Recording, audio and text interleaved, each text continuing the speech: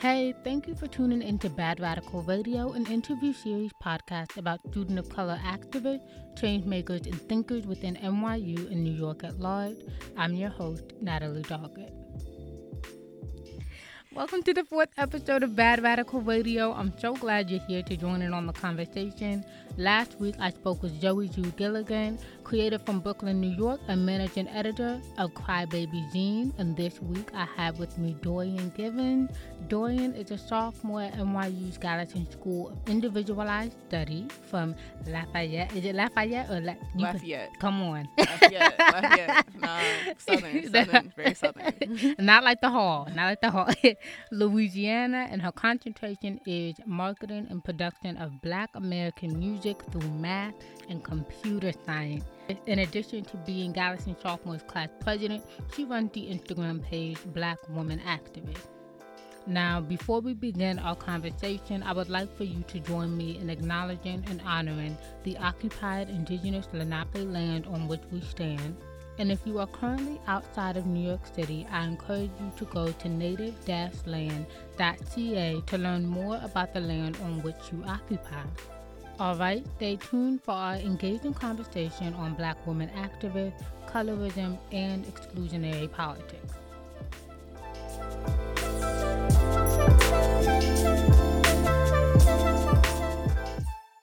So, Dorian, how are you? I am great, living my best life. I want to start talking about your Instagram page. We can get right into it. Why did you decide to start the page and what is it about? So, like you said, I'm from Lafayette, Louisiana. There are quite a bit conservatives, and I have a hobby of angering white conservatives. I used to do it on my Instagram story daily, but I had to take a break from my social media for personal reasons. And I kept getting stopped on the street like, hey, I kind of miss your stories. Like they were very on target or they were on point. So I thought, well, since I'm taking a break from my personal Instagram page, I might as well start up Black Women Activists, which basically does the same thing.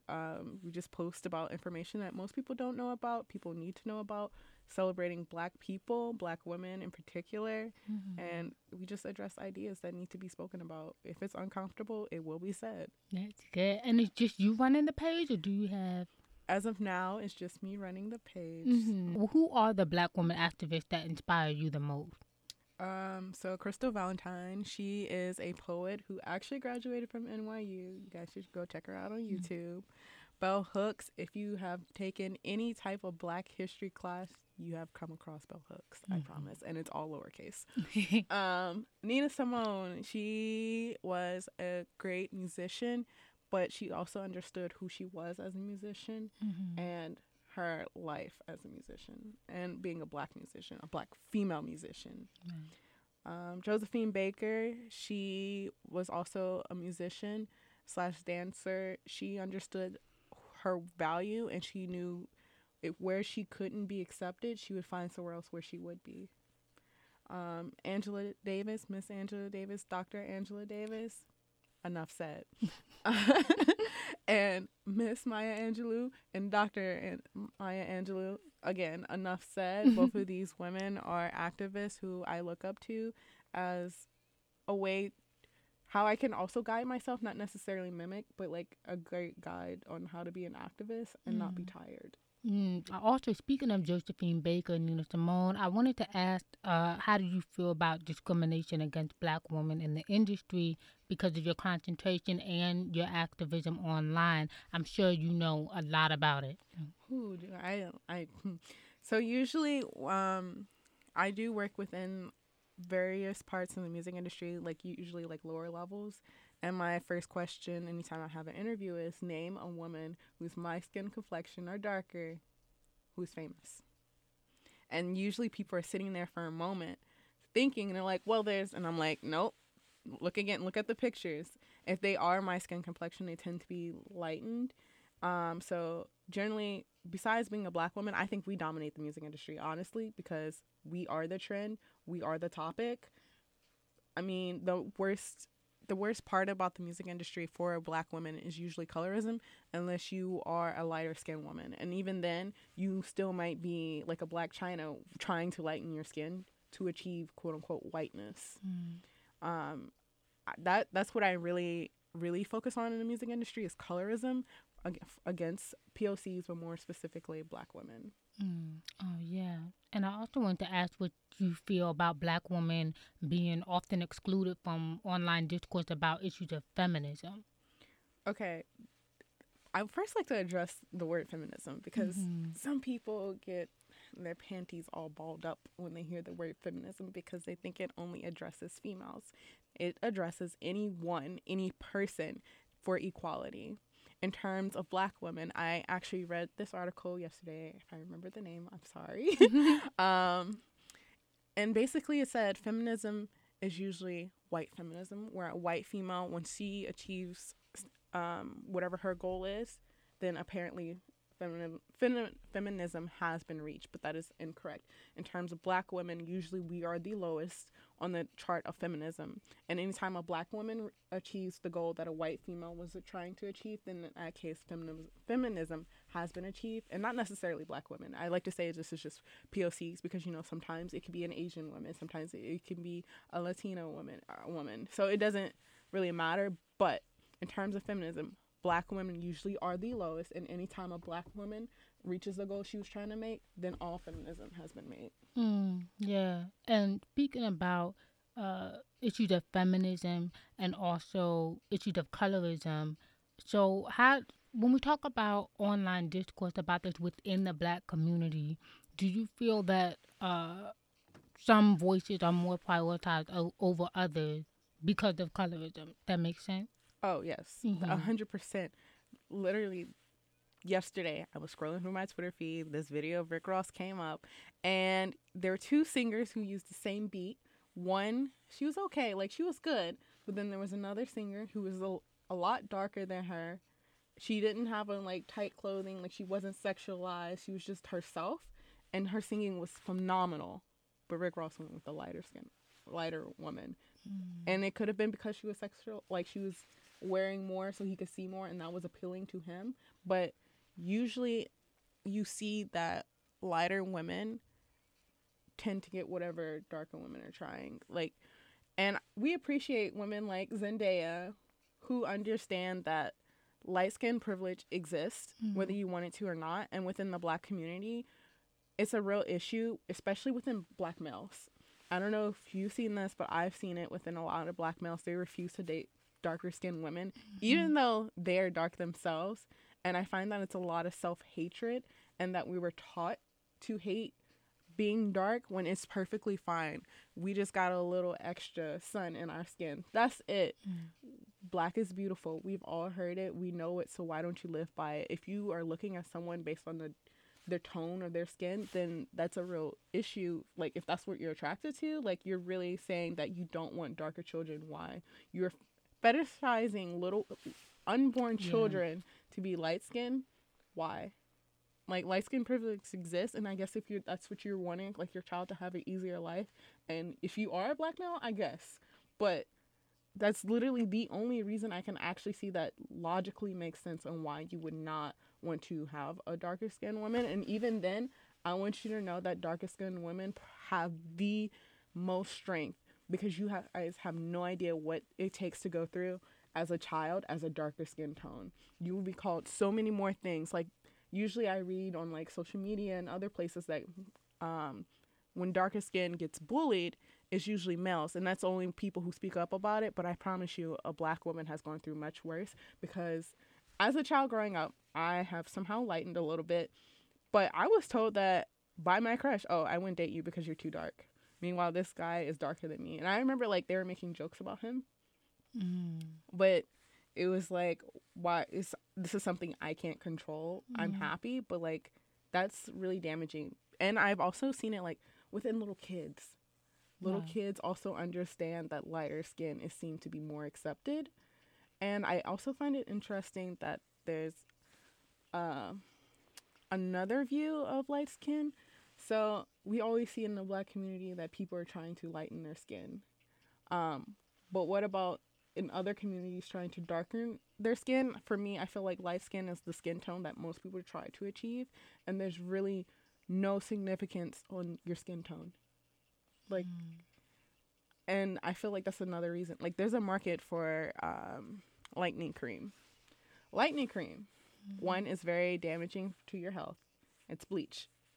Two, the only reason most people should or could use it that makes sense is because it helps out with like uneven markings, like if you have like scars or something, and it's just to like, you know, make your skin more even toned. Yeah, more even toned. But like even then, I know people who would bathe in it if they could. So I mean, there's like so many issues within colorism, especially within the Black community, that are never addressed, should be addressed, but people aren't ready to have that conversation. Right. So we're gonna have this conversation. Right, right. And I'm sure that there's a lot of people coming into the DMs of the Black Woman Activist page. Some of them want to have these conversations. They're coming from different backgrounds, different opinions. But then there's others that just are, you know, giving senseless backlash that you really may not need to respond to. So how do you address these kinds of responders? Usually, if they comment underneath my photo, I'll try to DM them because I don't want it to be like a big argument on my page because I'm not with the notifications all the time. I do have a life. But if it's something that I see constantly being asked, I will address it on the page. I may or may not make a post about it. And if there's like senseless things, I've learned this, that some people are not willing to learn, then that's not okay. But there are some things that they will learn, whether they want to or not. It's whether or not they accept it. That's very true. And also, you mentioned this before about not having your notifications on for comments under the photo. So yeah, being an active voice on social media can be mentally, physically, and emotionally draining. So how do you maintain your personal health while still running the page? Honestly, I take breaks. Like, as much as I love annoying people with the truth, I have to take breaks on my own because like some of these things, it's not, I don't just post like colorism issues, but they're actually mentally draining. And like my semesters, I do study Black history, and sometimes that can be draining on its own. And I also study math, and that has a lot to say on its own. And I also study computer science, and that has a lot to say on its own. And like last semester was an example. Literally every week I was seeing a picture of a lynching within my classes. So then when it was time for me to look at Black women activists, I was seeing the exact same thing over and over again. I was seeing like Black women being killed by officers for no reason. And like, I'm like, okay, well, this could be me. And so like, it's okay to take a break from it because your mental health is as important, because if you don't have great mental health, how are you going to keep up something? Right, right, exactly. Very, very true. And in light, I guess, of social media activism, I was talking about this with Joey in the last episode.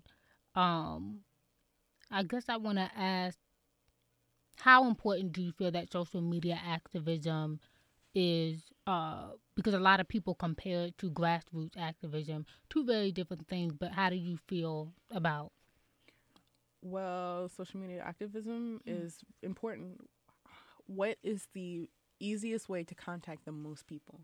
Social media. Anytime there's a protest and I know about it, it's usually because of social media. It's never because someone's like, hey, here's a flyer, we're having a protest. No, it's because someone's posting on Instagram, someone's posting it on Twitter, someone's posting it on Snapchat. So activism is needed online because it's a lot faster to communicate to people.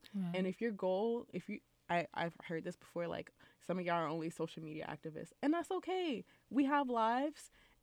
But at the same time, it's like you wouldn't know half of the information you know if it wasn't for social media. It's not like we go to a library anymore. We are on our phones all the time. And, you know, you can turn on your notifications and you can see, oh, this person posted this. Twitter says, oh, these people like this. And you can see it's something that what you might be interested in. It might be an activist thing where you can go out and do something. Social media activist is usually like the first step, or not the first step, but like the first step into reaching a wider audience. That's right. Social media is definitely a tool for sure, in order to reach, again, that sort of more involved grassroots organization. And speaking of grassroots, I just wanted to, what do you feel that grassroots efforts can do to change the mistreatment of black women in the music industry and feminism?